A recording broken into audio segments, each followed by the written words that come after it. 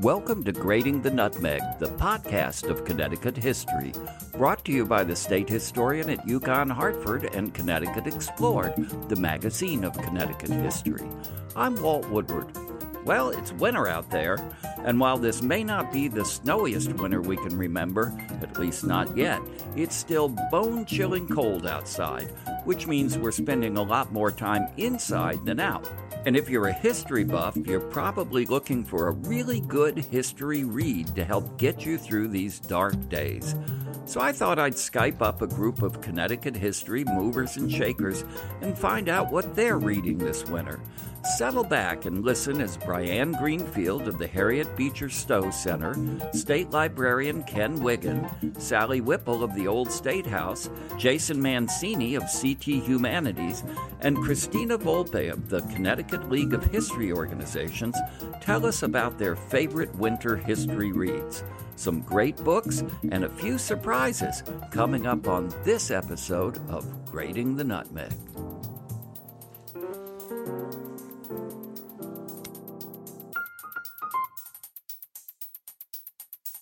We are talking about our favorite winter history read recommendations, and I'm talking right now to one of my favorite people, who is Brianne Greenfield, and she has just returned to Connecticut professionally, although I don't think she ever left personally, as the executive director of the Harriet Beecher Stowe Center. And we are all so happy to have Brianne back. She is a force of nature and a wonderful powerhouse for history here in Connecticut. Brianne, welcome home. Thank you so much, Walter. It's really great to be back and exciting to be at the Stowe Center. So you've come back at perhaps what you might be thinking is the wrong season. You know, it's cold outside, snow on the ground, days are short, nights are long. And this really is the time, if ever there is a time, when you really want to curl up with a nice, good history book and have a good read. You bet. That's exactly what you want to do. And what I've been asking people is, what's your favorite winter history read recommendation? So my history read recommendation, I think, is going to come as a bit of surprise. It's Joan Hedrick's 1994 Pulitzer Prize-winning biography of, yes, Harriet Beecher Stowe. It's called Harriet Beecher Stowe, A Life. I know. Harriet Beecher Stowe, A Life by Joan Hedrick, a marvelous book. What's it about? Well, obviously it's a biography about Stowe, but it's one of those great biographies through which you see the time period, but also you think about your own times and your own life too.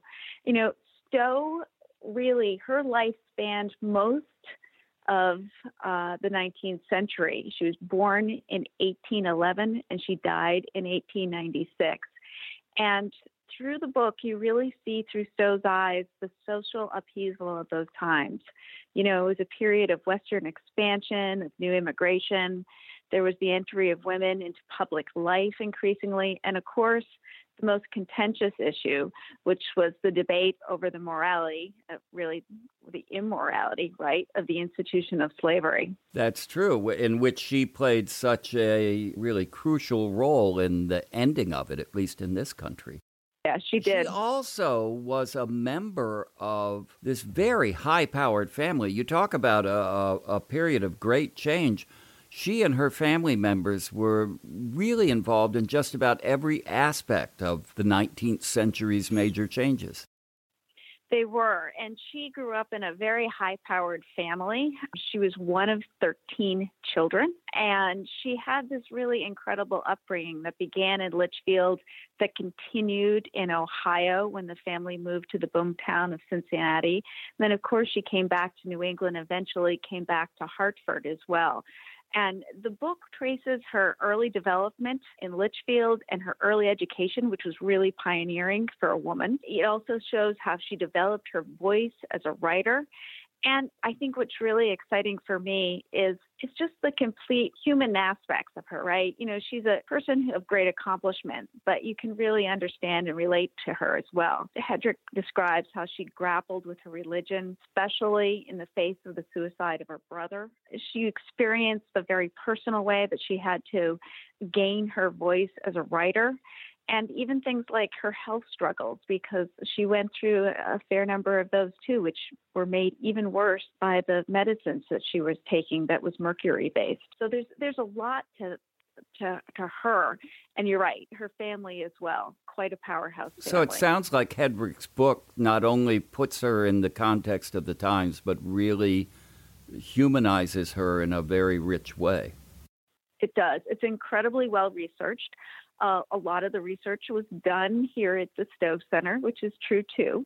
And I think we might be one of the best books for the winter, because you can then follow up in the spring and come to the Stowe Center and see her life from another perspective here at the house, and experience, what her surroundings were like, and have another insight into the woman.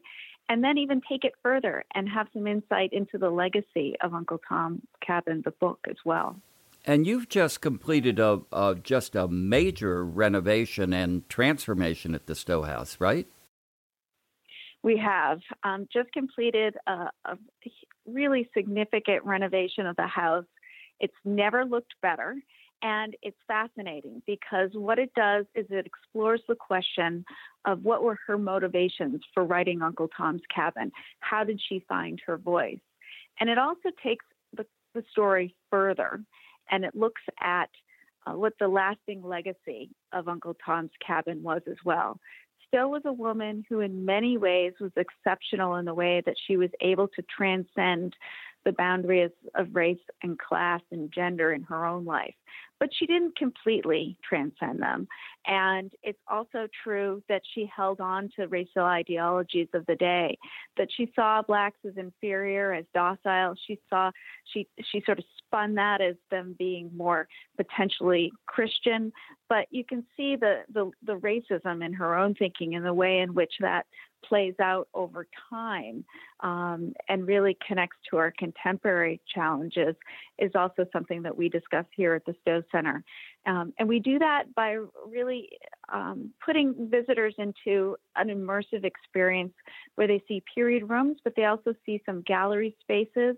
They're allowed to sit in the house. It's a really engaging space. So I invite everybody to come see. And there'll be flowers in the spring. I can promise you that, too. Flowers in the spring. All of us can't wait for that. Let me ask you, it sounds like you loved a lot about this book. Was there anything that you really liked best about it? Oh, I think, it was the chapters on her becoming a writer. She connected with the literary sort of parlor society. You have to remember that before there was wide access to print, and before there was sort of mass culture print pieces, which Stowe herself became the most successful at mastering that medium, that people often read a lot, that they wrote their own short stories, that they wrote letters, and that was an important pursuit, and they shared those letters. And Stowe gained her voice as a writer by participating in that culture, and eventually joined a literary society called the Semicolon Club, in which she met her husband, Calvin Stowe, but practiced her work as a writer and recognized also that she could make money as a writer by becoming an author in the magazine trade. So I got to say that thinking of how she learned to write, how she saw that as a career for herself, it's pretty cool stuff. The Semicolon Club, ! Wow. This just sounds like the perfect winter event. You read Joan Hedrick's Pulitzer Prize-winning novel about Harriet Beecher Stowe, and then as soon as the snow melts, or before, you head over to the Stowe Center to see in person the place where much of the book happened. That's what I think the plan should be. There you go. Brianne, thank you so much. This is going to be terrific. Having added, thanks to Brianne's great description, Joan Hedrick's Pulitzer Prize-winning biography, Harriet Beecher Stowe, A Life, to my winter reading list, I checked in with State Librarian Ken Wiggin. He is one of the anchors, I guess, for the history community in the state. He's the person that many people look to when they seek wisdom and guidance. He's quite a guy. Ken, how you doing? Well, good afternoon. Thank you. That was a very flattering introduction. Well, it also happens to be the truth. You know, before we begin, I suspect many people listening to the podcast would like to know more about the ways in which the State Library supports the needs of the history and heritage communities around the state. How about just telling us a little bit about the department you head? Sure, Walt. Well, the State Library is comprised of several different operations. The State Archives is a major component of the State Library, and of course, we are collecting mostly governmental records, but we have a lot of other records that come our way as well. So we have documented from pre-colonial times all the way through the modern era. So those are preserved in our archives. We also, through the Museum of Connecticut History, acquire historical objects and other information in three major areas. One is political history, the military history of the state, and the industrial history of the state. So we have lots of manufactured goods. We also have some of the big iron machines that made some of the manufactured goods in Connecticut. And we also, in the museum, maintain a database of all the patents that have been issued to Connecticut residents and businesses. So it's kind of an interesting aspect of that work. The library itself, which is also the principal law library for the state, focuses on both federal and state publications. So we have pretty comprehensive collection of any publication ever issued by any agency of the state. And although we collect all federal documents, we have a strong collection of Connecticut documents, which include maps.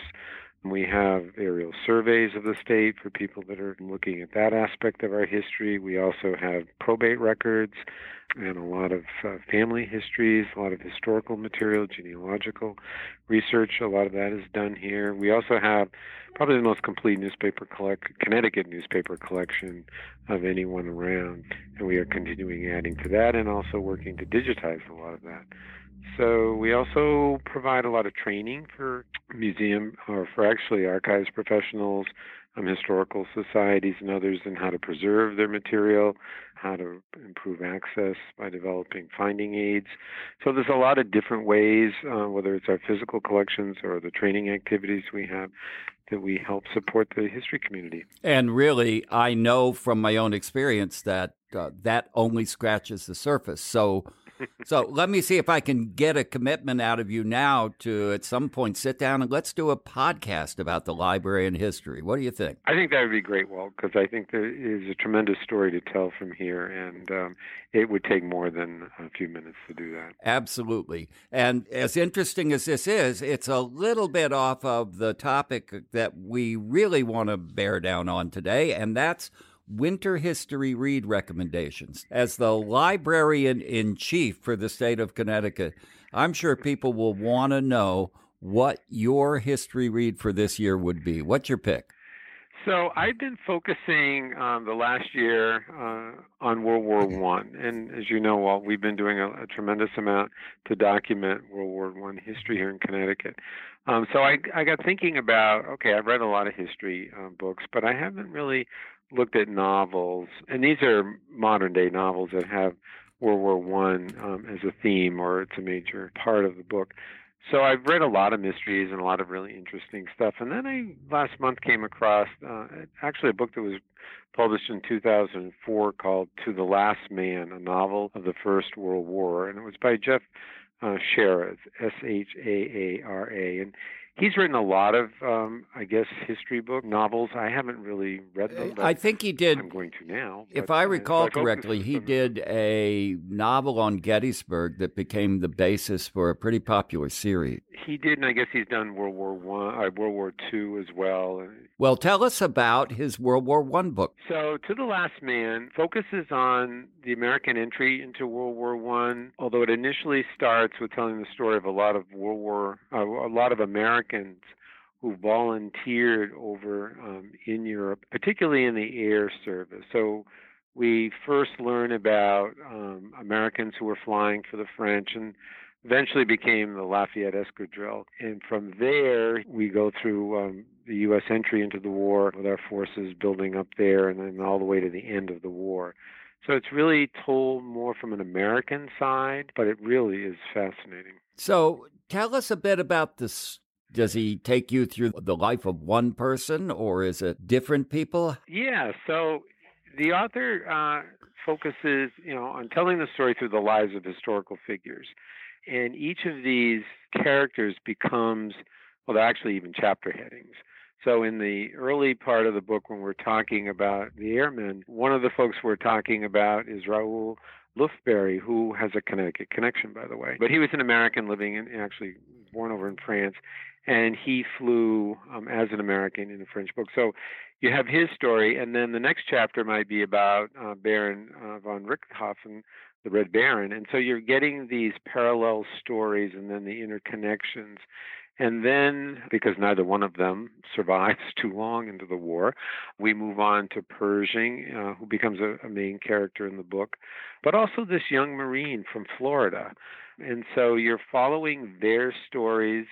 Sometimes they're interwoven, sometimes they're not. But the war story unfolds through their eyes. And so, it's a historical novel, so a lot of the narrative is made up. But he presents a lot of really good historical information. And in fact, at the end of the book, not too many novels have appendices, but this does. And it kind of follows the characters, those that survived the war, after the war, what happened to them. So it's really interesting. And I like the idea of using, these people as the focus of the story. In a way, you've been reading about or studying World War I pretty extensively for the past 4 years as part, or even longer, as part of the library's commemoration and heading up the centennial. How did this book round out or support or supplement what you'd learned from other sources? So I think what it does is it puts a personal twist on the facts that we know. We know how horrible trench warfare was. The author is able to really help you visualize that through his narrative. But it also lets us know what the soldier was feeling, what was happening. There's also, you can read about Pershing, and yes, the great general, but to read about how frustrated he was and how he had to deal with the French generals and the English generals and his own president, who wasn't always on his side, and his own personal story become part of this story. So I found him a more compelling character than I think I may have through some of the books I've read about him. I mean, it's not a biography, but I think he drew on some really good biographies of Pershing to make him a more readable character. I have to say, I mean, this is a 600-plus page book, and Mr. Wiggin does not normally tackle books that size. But and it held your interest throughout? It did. I think the way he constructed this, as I said, having each character be the focus of a chapter, and then, alternating those, kind of kept me moving along, and I kept picking the book up over and over. And I mean, I got through it in much better time than I normally do, and I wasn't skimming it because every word was important. And some of it is, it's quite moving. It's a good story. One of the problems I think historians sometimes have with historical fiction is you read something and you know about a period, or you've got some fairly deep knowledge about what happened, and something in that character's dialogue or a description of a scene doesn't jive with what you know really happened, and then it's kind of jarring. Did you have any of that experience, or did the author really do his research very well? I think he did his research really well. I mean, when he was talking about the airmen, you could almost, they're up in their planes, you could feel the fragility of these planes. I mean, the top wing of a biplane would blow off, or, the rips and tears and the bullets going through these planes. I mean, that was really well done. And it's true. I mean, I did find myself occasionally going and looking up some of these things. Is this really true? And yes, it was. And I think that this author has that ability, and he didn't glamorize the war, nor did he become really preachy. He told you how horrible it was, that the war, the way the war ended, and there were soldiers still being killed on the 11th hour of the 11th day. Well, he makes that clear, but he doesn't go off on that, and that doesn't become the focus of the book. The people are the focus of the book. This soldier from Florida, yeah, I'm sure the narrative is all made up, but he's researched this character. And then a lot of his buddies came from different parts of the country, and then how did that all work out? So I do think that there is that danger. When I was in college studying history, I made a real effort not to read historical novels so I didn't get confused between the facts and the fiction. But now, I'm comfortable enough reading, and I've read some novels that go, oh, yeah, right. That didn't really happen, but it made for a good storyline.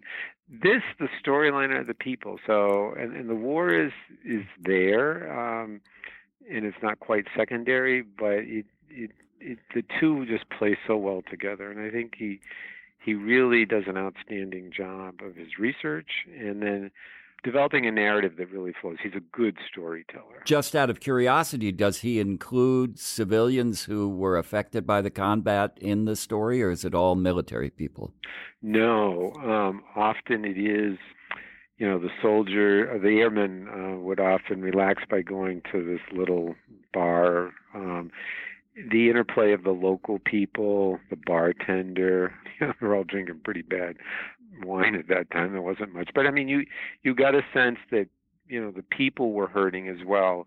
The Red Baron's family, learning about his going back in Germany, how Germany used him, the Kaiser used him as a propaganda piece, and so you do get what is happening to the people, but it also told through these people's interaction. So these characters are interacting in a real world.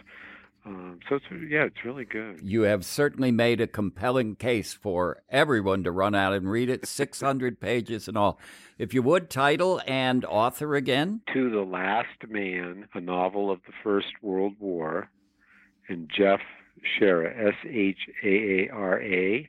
And it was published in 2004. Well, Ken Wiggins, State Librarian, you've given us much to read. Actually, all 600 pages at the rate I read could get me through March and April, so I'm really appreciative. Okay, well, thank you so much for asking. Thanks to Ken, Jeff Shaara's To the Last Man, a novel of the First World War, was now added to my winter read list. And with the page count piling up, I talked to Sally Whipple, Executive Director of the Old State House, to find out what's on her reading list. It is my pleasure now to be talking with Sally Whipple, who is the Executive Director of the Old State House and someone who's going to talk to us about her winter reads. Hi, Sally. Hi, how are you? I'm doing great. Before we talk about your reading list, tell the people who haven't been there recently about what's going on at the Old State House and what they can see when they come there. It really is history central for Connecticut in so many ways. Well, it is a wonderful place. I think the highlights that I always like to mention is that we have an original Gilbert Stuart portrait of George Washington, which is just stunning, and that is in the restored Historic Senate Chamber. And we also have Mark Twain's bicycle, which is here on loan from Connecticut Historical Society, and that's on exhibit in a room that tells the story of Hartford. And we have a Museum of Curiosities, which is a reproduction of one that was here in the 1790s, and that actually has a two-headed calf in it. So there is literally something for everyone here. But first and foremost, it is one of the two state capitals for Connecticut, and it was in use as a state capital from 1796 until 1873. And it is a beautiful federal building with programs and lots of things to learn about inside, including a giant Lego Old State House replica. And we also do a program called Connecticut's Kid Governor, and we have a Kid Governor's office and exhibit as well. As you know, I've been calling people up and asking them about their favorite winter history read. Sally, what are you reading? Well, right now, I've read one which I'd like to talk about a little bit, and the one I've just started is The History of Surfing by Matt Warshaw, which is a really good read about every facet of surfing from its very beginning till now. Talk about escaping winter. How better to do it than read a history of surfing? Yeah, I've just started it, so I only want to say a couple of things about that. But I like reading about the history of surfing in the winter because obviously it's a way to feel like you're at the shore and help you think about waves and how nature works and what life is like in the water. And I really enjoy that for the winter. But I also like it because surfing has a really interesting history. It's had an impact on our culture, and it's had ups and downs like waves over the years where, it started out pretty much in Hawaii and then was just almost destroyed by missionaries who went to Hawaii and tried to destroy surfing. So it's had its ups and downs. And when you read about surfing, you're not just learning about its history, you're learning about really the history of the world. It's a great way to think about travel, about technology, all kinds of things come into play when you read about surfing. And this book is the ultimate history of surfing book, and it really covers every single aspect of surfing. So are you finding that when you're reading this history of surfing that you go to your happy, sunny place? Yeah, pretty much. Not always, because it's not always very cheerful, but it really does make it. When you think about surfing, and really the most beautiful writing about surfing is done by William Finnegan, who's a New Yorker writer. He's written a book called Barbarian Days, which is just spectacular. But when you read about surfing, you really do start thinking about the water and the play of water and the rhythm of water. And there is really, I think, it gives you a tie really to meditation and mindfulness because you always have to be aware in the water. And it just ties to so many different pieces of life that it really is a good escape. And are you a surfer yourself, Sally? Absolutely not. But I became obsessed with surfing through William Finnegan's work, and now I am really trying to read everything I can about surfing. It is often fascinating that you can look at one simple cultural practice, and when you really deep dive into it, it opens up a whole world of new insight and understanding. Yeah, absolutely. And actually, now that I think about it, the way I got into William Finnegan was by reading a book about waves, because I have had a lifelong fear of tidal waves. I don't know why. But I decided to face my fears last winter, and I read a book called, I think it was The Wave. And then I got interested in surfing and eventually found William Finnegan. You never cease to amaze me, Ms. Whipple. Tell us the title again. It's called The History of Surfing, and the author is Matt Warshaw. You really have made a compelling case for this book. I think I'm going to pick one up myself, and I'll meet you in Maui. Sounds perfect. Now, let's move on to something maybe is a little less California and a little more Connecticut. What else are you reading in the history field? Okay, well, this is going to be a weird thing to bring up in this context, but I actually, over Christmas vacation, started going through old boxes of old papers, and I found my book, Meet George Washington, by Joan Heilbronner, and it was written in 1964. And I read it when I was about 6 or 7 years old, and I reread it, and it was great. So it is a first grader or second grader's introduction to the first president. Mm-hmm. Okay, tell us about it. This is a book written in the 1960s? 1964. And you can still buy it on Amazon today. It is continues to be in print. It's called a landmark book, and they have Meet all kinds of different people, but this one is Meet George Washington. Are there any ways that, as you were rereading it today, that you look back and said, boy, this really is a marker of the times in which it was written? Yeah, there are many ways that it is a marker of its time. For example, George Washington married pretty Martha Custis, and she was very pretty. And that's pretty much what it says about Martha. But it really is interesting in that I noticed that it mentioned enslaved people twice in the first 3 pages and then once again later on. So they did not back away from that.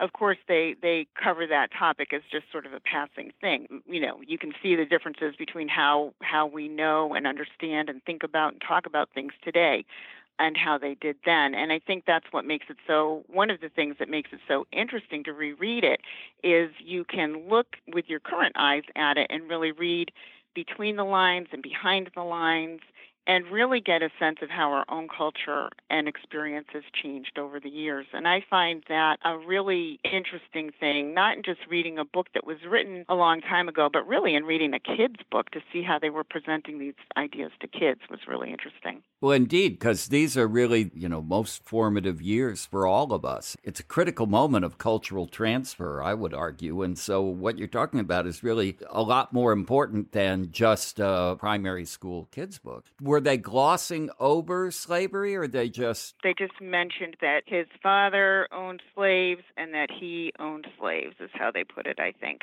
But they do mention it in a few different places, and I thought that was interesting. I wasn't expecting that. This is a period that is in it's kind of the middle stages of the civil rights movement, 1964, 1965. So if you were around then, it was a hot point issue, but it was certainly top of mind. Yeah. So I think, I would love to talk to the author. I don't even know if she's still alive, but I would love to see how she decided what to put in this book, because it's all the stuff that you would read in a biography of George Washington today, written in very large print. The main message of the book is he was a brave man who learned from his experiences. He did what he knew he must, and he never gave up. But it does not make him look perfect all of the time. Now that's interesting. So what kind of flaws do they show? Well, I think that they show, some points of indecision. They show, one thing that was really interesting to me was it shows time and again how he had to adapt to things that he couldn't control. If something was beyond his control, he had to adapt. And it was interesting to me to think there are three things that always stuck with me about this book. One was that it was written by a woman. Two was that George Washington was a surveyor. I have no idea why that fascinated me so much, but according to the book, his mother didn't want him to go to sea, so he became a surveyor instead. And I think that really stuck in my mind, because throughout the book you can see where he's in a bad situation and he has to think it through or adapt things to make the outcome more positive for himself or the men he's fighting with or from the country when he's president. I kind of like that about it. So do they tell the Parson Weems story, the I Cannot Tell a Lie, the old cherry tree story? No, this is what's really interesting to me, because it's the very last part of the book, the very last chapter, where they talk about how a city was named Washington after he died, and people named their children Washington, and there were songs and book about him. And then it says, everyone told stories about the great man. One story we all know. And then it tells that story. I think a lot of people don't know the story these days. Could you kind of reprise what it is? Yeah, sure. I will read it to you right from the book. One day, George Washington took his hatchet, the story goes. He cut down his father's cherry tree. His father was not pleased. He asked George if he did it. I can't tell a lie, Pa, said young George in the story. You know I can't tell a lie. I did cut it with my hatchet. Run to my arms, you dearest boy, cried his father. And then the author says, this story comes from a book written after Washington died. Is it a true story? Probably not. But everyone seems to have liked the story. It was told all over the world. People wanted their children to know that George Washington was a good man. And I kind of like that she does that in the book. She's just straight out, this isn't true, but it's a story that people use to teach their kids. You've made this really sound like a book well worth reading today to help us think about the times, not so much in Washington's day, although there's some of that, but back in the 60s, which was a formative period for our own times. And I haven't, I'm going to admit, I didn't read this as closely as perhaps I should have. I did read through it, but I want to return to it and give it more thought. And I think that is really my winter recommendation, is sort of recommending that people go and find a book that they read, a history book, from another time in their life. It doesn't have to be when you're 6, as it was for me, but to find that kind of book and think about how culture has changed. But this book was also really fascinating to me because from a personal point of view, there were 3 things that stuck out for me. It was written by a woman. George had to adapt to situations beyond his control. And the other thing that always stuck with me was the British playing the world's turned upside down when they lost the war. And I just was obsessed with that fact. I thought that was so cool. Now that I'm looking back at this, I'm thinking, okay, when I'm learning that about that song, it's teaching you about change and impermanence and how to face loss with grace. And when I read the book now and think about when I was 6, my parents were getting divorced. And so I can see why I was impressed that a woman wrote the book. And I also can see why a story about adapting to different situations beyond control was a good lesson for me at that time.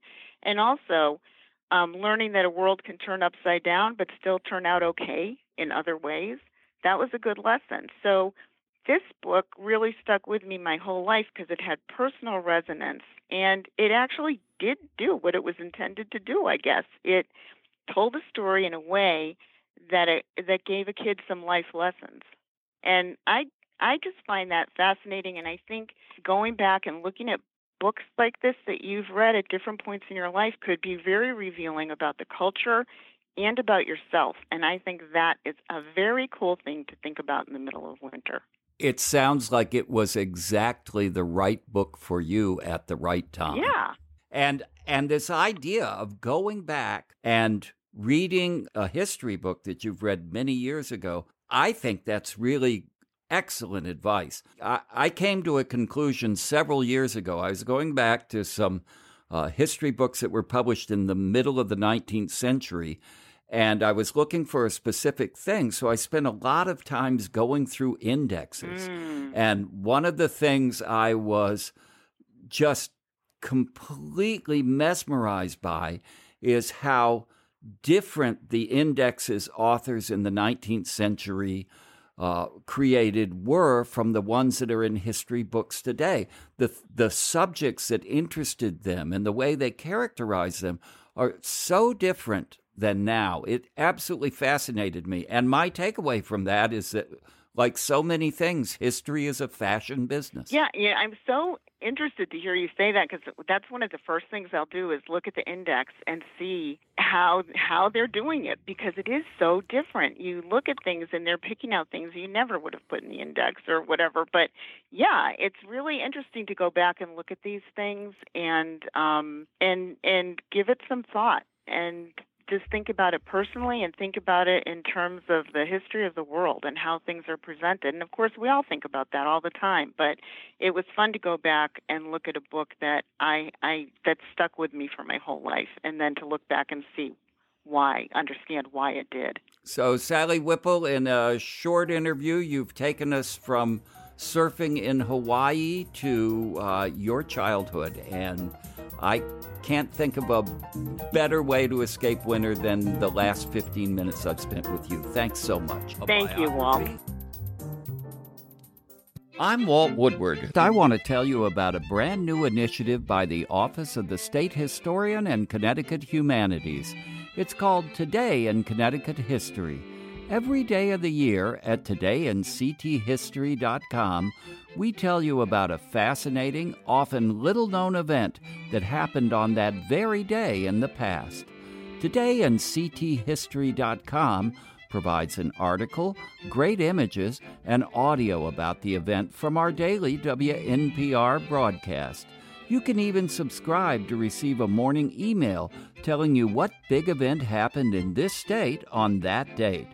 This is your history, and it's worth knowing, and I hope you'll visit todayincthistory.com soon. Todayincthistory.com, because big things happen in this state on this date. We're in the middle of winter, but we're with friends, and that's a good thing.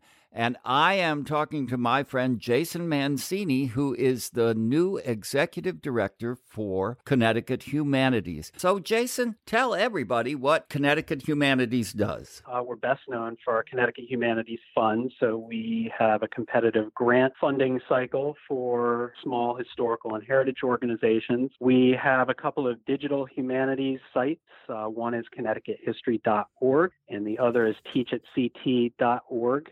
educators and interested parties around history and heritage can go to these websites and check out the really great content, Connecticut-based content that we have and are continuing to add to. And then third, we host the Connecticut Center for the Book. And through that, we have the Connecticut Book Awards and Book Voyagers program for young readers and kids who enjoy storytelling. Well, and books are what we're here to talk about today. So we're right in the thick of winter. A lot of people, myself included, and I'm sure you're one of them, would much rather be curled up inside with a warm history read rather than outside shoveling snow. So when you get that chance, Jason, what is it you're reading this winter? I am reading Leonardo da Vinci by Walter Isaacson, and this is just one of the best reads that I've had in a long time.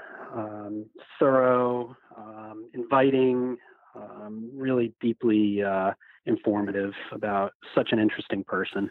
What kind of insights does Isaacson give us into Da Vinci the painter that most people wouldn't know?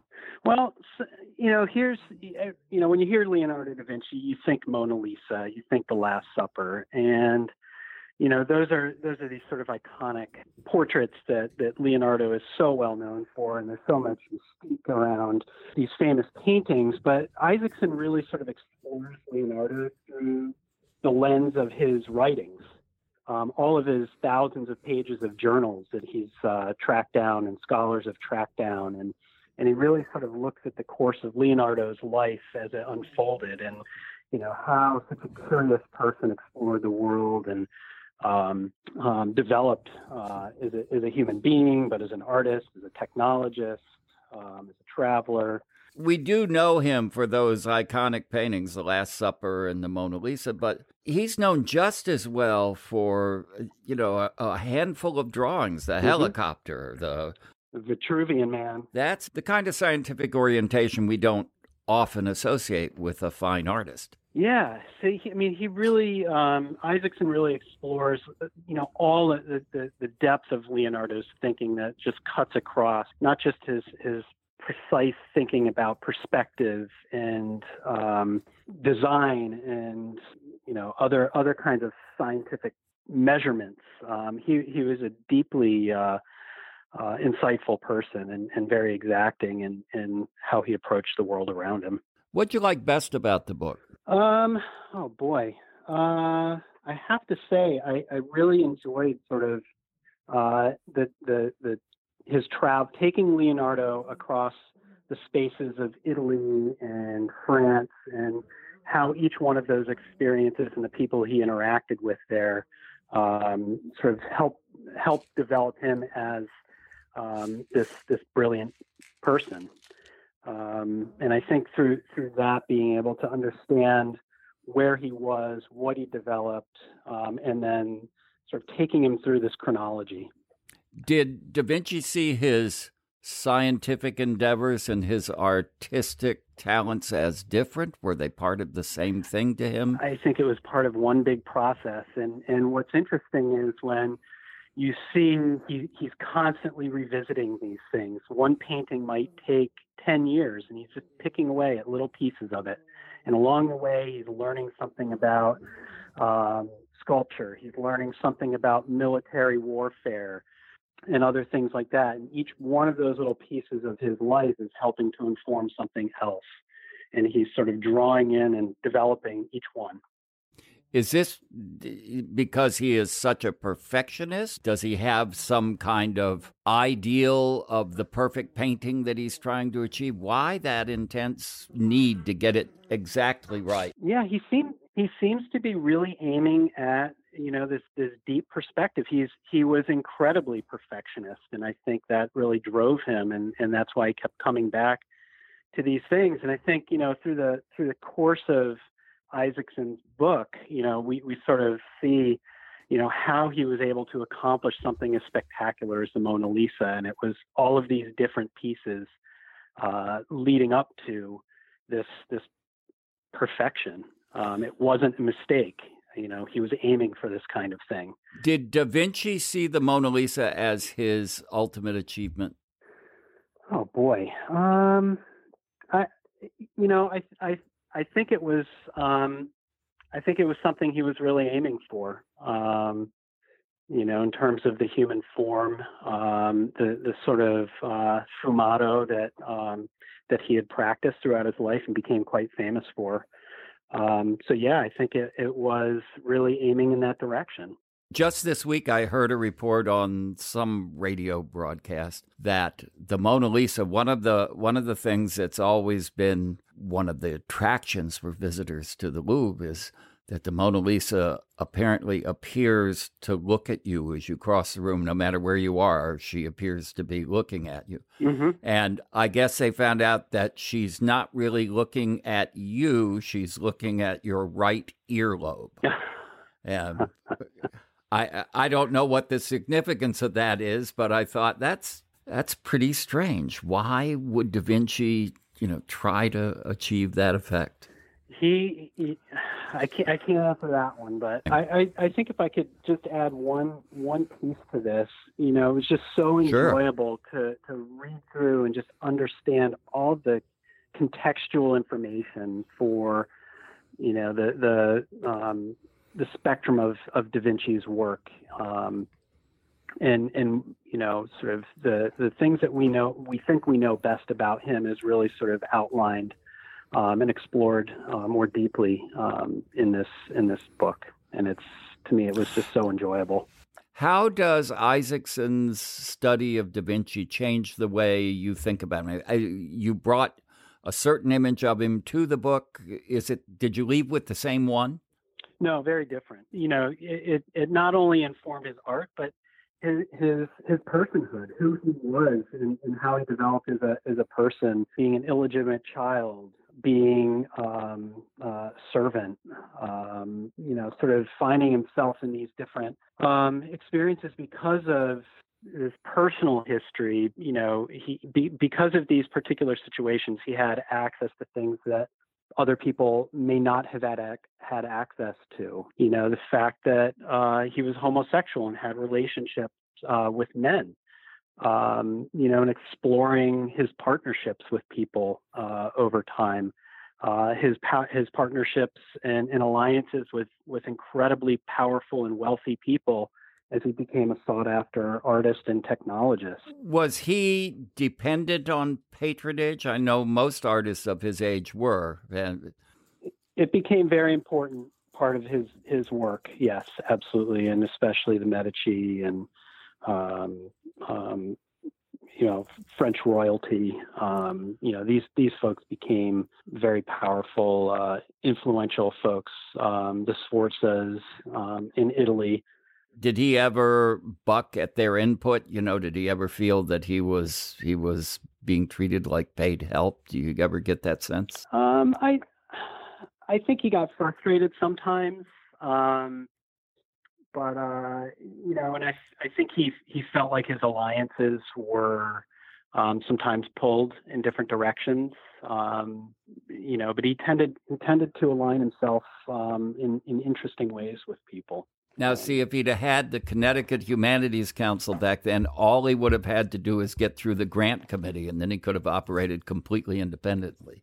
It would have been a beautiful thing. Who's going to be the Leonardo of Connecticut? There you go. And I've got to tell you, I find it really gratifying that the new leader of the most important humanities organization in the state chooses a winter read about one of the greatest humanists of all time. So, Jason, you picked a great book. Thanks, Walt. I'm glad I was able to share a little bit about Da Vinci's life, and I hope other people will pick it up and see what's so great about this brilliant mind.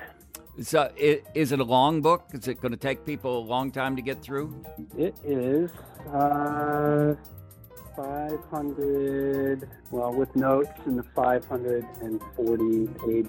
Yeah, it's a long book, but it goes fast. So even for a fast reader, it's a good blizzard buster, right? Absolutely, it is. Our final and youngest winter book reader is Christina Volpe, Communications Director for the Connecticut League of History Organizations. Christina is wintering with a book about the final battle of the American Revolution that's just full of surprises.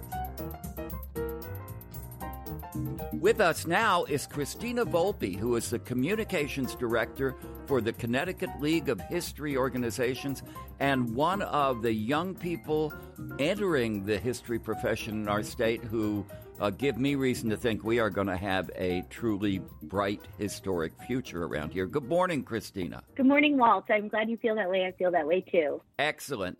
Now, before we get started talking about your favorite winter read, tell us a little bit about the Connecticut League of History Organizations and what you do there. Amazing. Yes, I'd love to.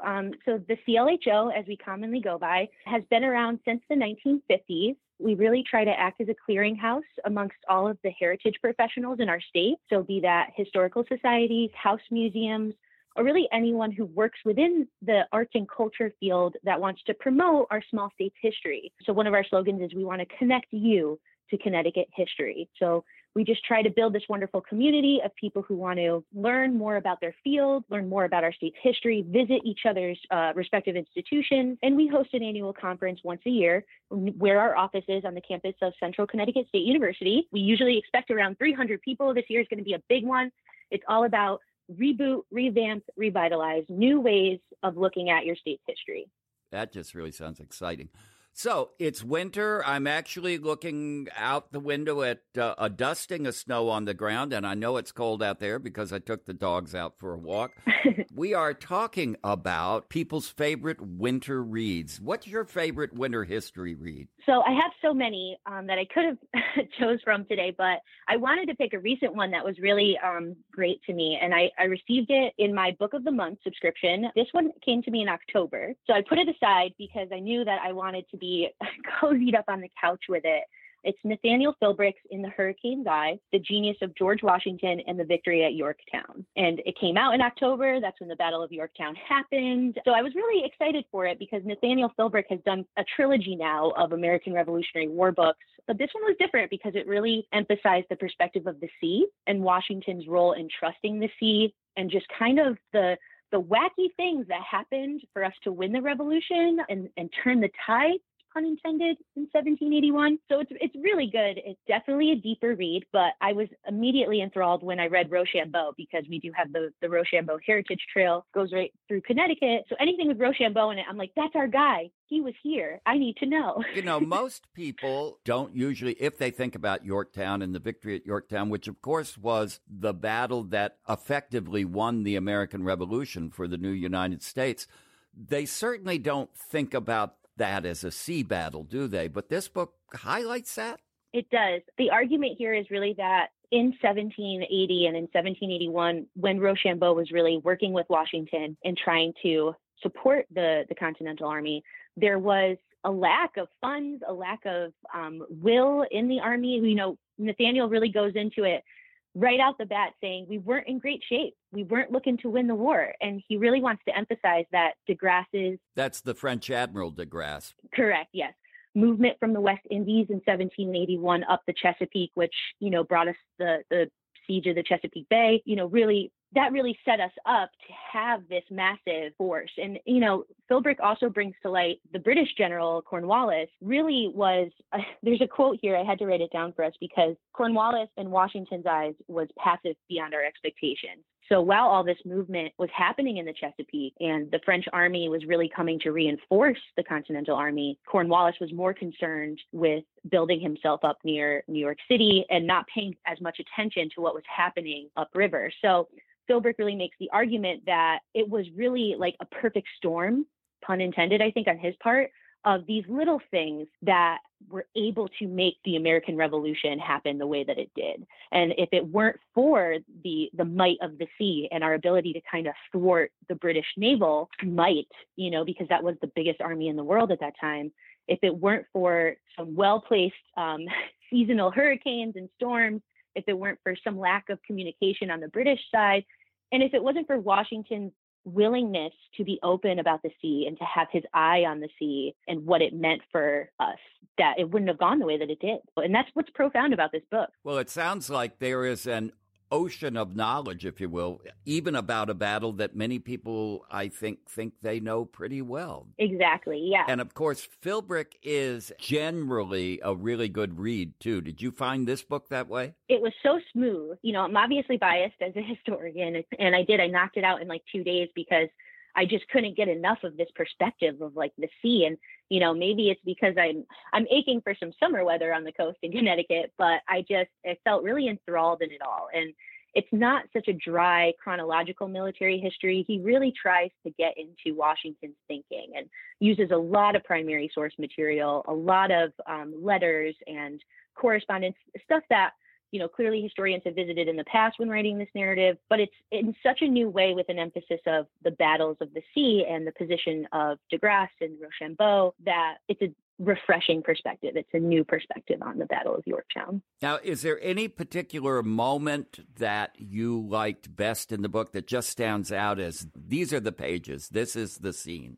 I think the beginning is what really hooked me because Philbrick kind of makes it evident that we really weren't doing that well. And I don't know if it's just because of my younger knowledge or just this kind of really glazed, optimistic perspective of what Washington did in the war. But I didn't realize in what bad shape we were in 1780 and how many people were fleeing the army. And this is even before Benedict Arnold came forward. So it's kind of, in my perspective, I was like, wait, what? How much did the French really help us? We talk about George Washington and his genius a lot. We know about French involvement, but really it had been the first time for me reading this book, seeing just how much the French naval forces really helped us win this war. And not only that, but Rochambeau loaning Washington money. That was something new, in my eyes. I was like, we can do it ourselves, but no, this book really offered me a new perspective.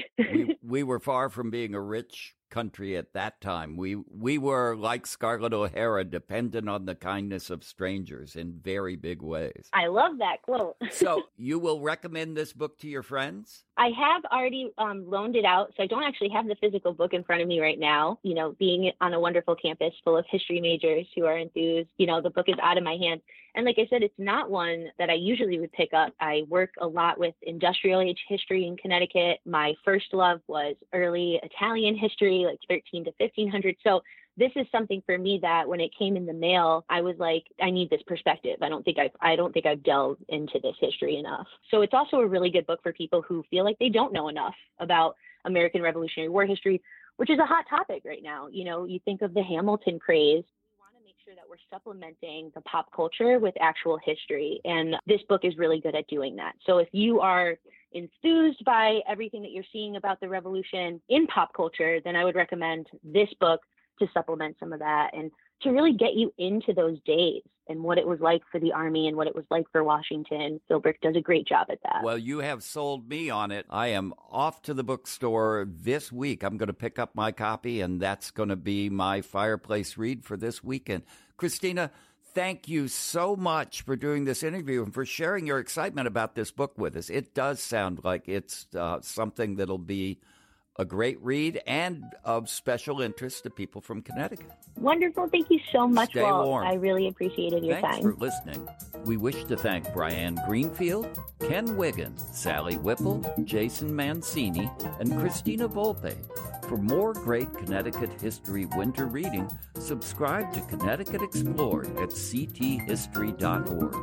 I'm Walt Woodward, hoping you'll come back soon for another episode of Grating the Nutmeg.